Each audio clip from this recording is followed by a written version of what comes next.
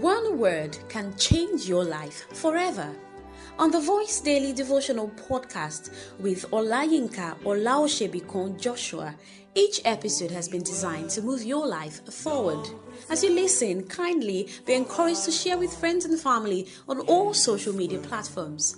God bless you. Hallelujah. God bless you for joining me today on the Voice Daily Devotional Encounter. I have the convictions that God who started the good works in your life will perfect it in the name of Jesus. I pray that the word you are about to hear this day shall be healing to your soul and deliverance to your life and bring health to your life in the name of Jesus. And I pray that the word shall bring salvation, prosperity, and transformation in the name of Jesus. Amen. Hallelujah. Praise God. Today is another day that God has made for you to rejoice and be glad in it. And I want you to know that's another opportunity God has given to you to become better and to know Him better and serve your generation better according to His will. And I trust the Lord that He's going to bless you more and more. And so, irrespective of the constraints you experienced in the previous days, month, or years, I want you to know that under this atmosphere, everything is becoming new. God says, remember ye not the former things, neither consider the things of old. He said, behold, I will do a new thing. Shall ye not know it? He says, I will make a way in the wilderness and rivers in the desert. And I pray for you, every situation you find yourself that looks as if there's no way, I pray that God, the way maker, will make a way for you in the name of Jesus. Amen. Very quickly, I'll be reading from the book of Haggai chapter 1 from verse 1. The Bible says, in the second year of Darius the king, in the 6th month, in the 1st day of the month, came the word of the Lord by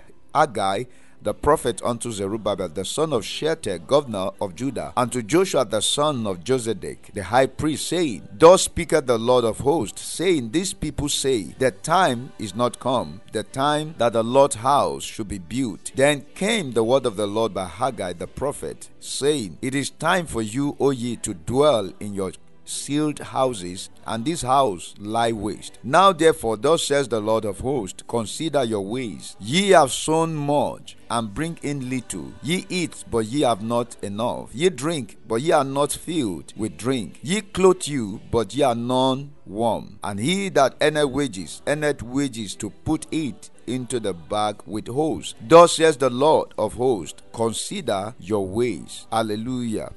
Amen. Beloved, I want you to understand something today, that there are a lot of things that are happening not because God is the problem. That are oftentimes we go through a lot of things without knowing that we are the one that are actually causing it. I want you to know that many are fighting or rebelling against the source of their blessings today. It is not because they are not praying. It is not because they are not doing things in their own ways, but because they are rebelling and fighting against the source of their blessings. There are two ways to succeed in life. Number one is by prayer. Number two is by following the principles, which of course, prayer is one of them. When we are talking about succeeding by prayers, there's nothing on earth you want to accomplish that cannot be done through prayers. And secondly, when you have prayed, it is important to follow the principles, and that is obeying the rules and principles that bring about that result. So in this place, God was speaking to the Israelites, the remnant that returned from exile. They came seeing their houses destroyed and the temple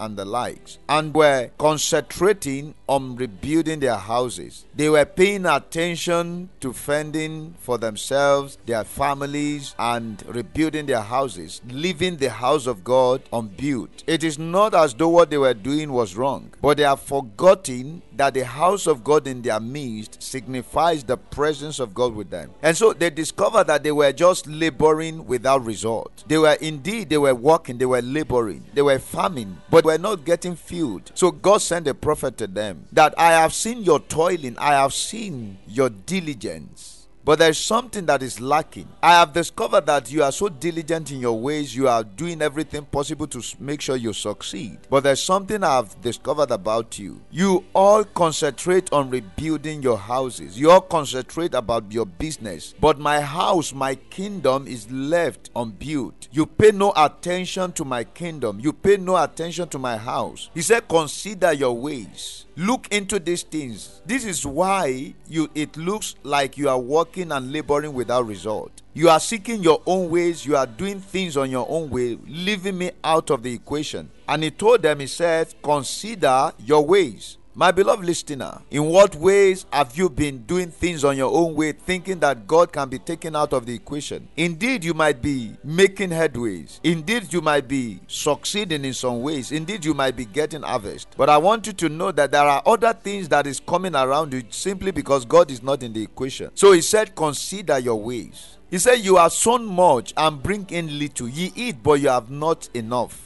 You drink, but you are not filled with drink. Ye clothe, but you are not warm. And he that earneth wages to put it into the bag with holes. He says, consider your way. My beloved listener, I want you to know that it is important to put God first in all the things you do. They all came back concentrating on rebuilding their houses that were destroyed, leaving the house of God unbuilt. That is why in Matthew chapter 6 and verse 33, Jesus says, seek ye first the kingdom of God and his righteousness, and every other thing shall be added unto you. Seeking other things first may not get the kingdom, but when you seek first the kingdom of God and his righteousness, every other thing will be added. So he told them, he says, this is the secret, this is the reason why you are getting what you are getting. My beloved listeners, as you step out today, I want you to know the Bible says, unless the Lord build the house, they that are building in vain. Unless the Lord watch over the city, the watchmen are watching in vain. He says it is in vain to wake up early and sit up late. It means that when God is out of the equation, the labor may be in vain. I pray you will not labor in vain. As you step out today, I want you to consider your ways. In what ways are you leaving God out of the equation? In what ways are you doing things outside the counsel, outside the will of God? God is calling you today to consider your ways. He said, put him first. Put his kingdom first. Do you say there is nothing concern you about the kingdom of God? You have no support for the work of God. You don't have any support for the work of God, for the kingdom of God, for the church of God, for the saint, for the believers. God is saying, consider your ways. Life is not just about yourself. Life is about God, about serving his purpose on earth and fulfilling his agenda for your generation. So in this way, God is saying, consider your way. And as you step out today, I pray that the grace of God visit you. The Lord give you a heart of repentance in the name of Jesus. If there's any way you have done contrary or you have been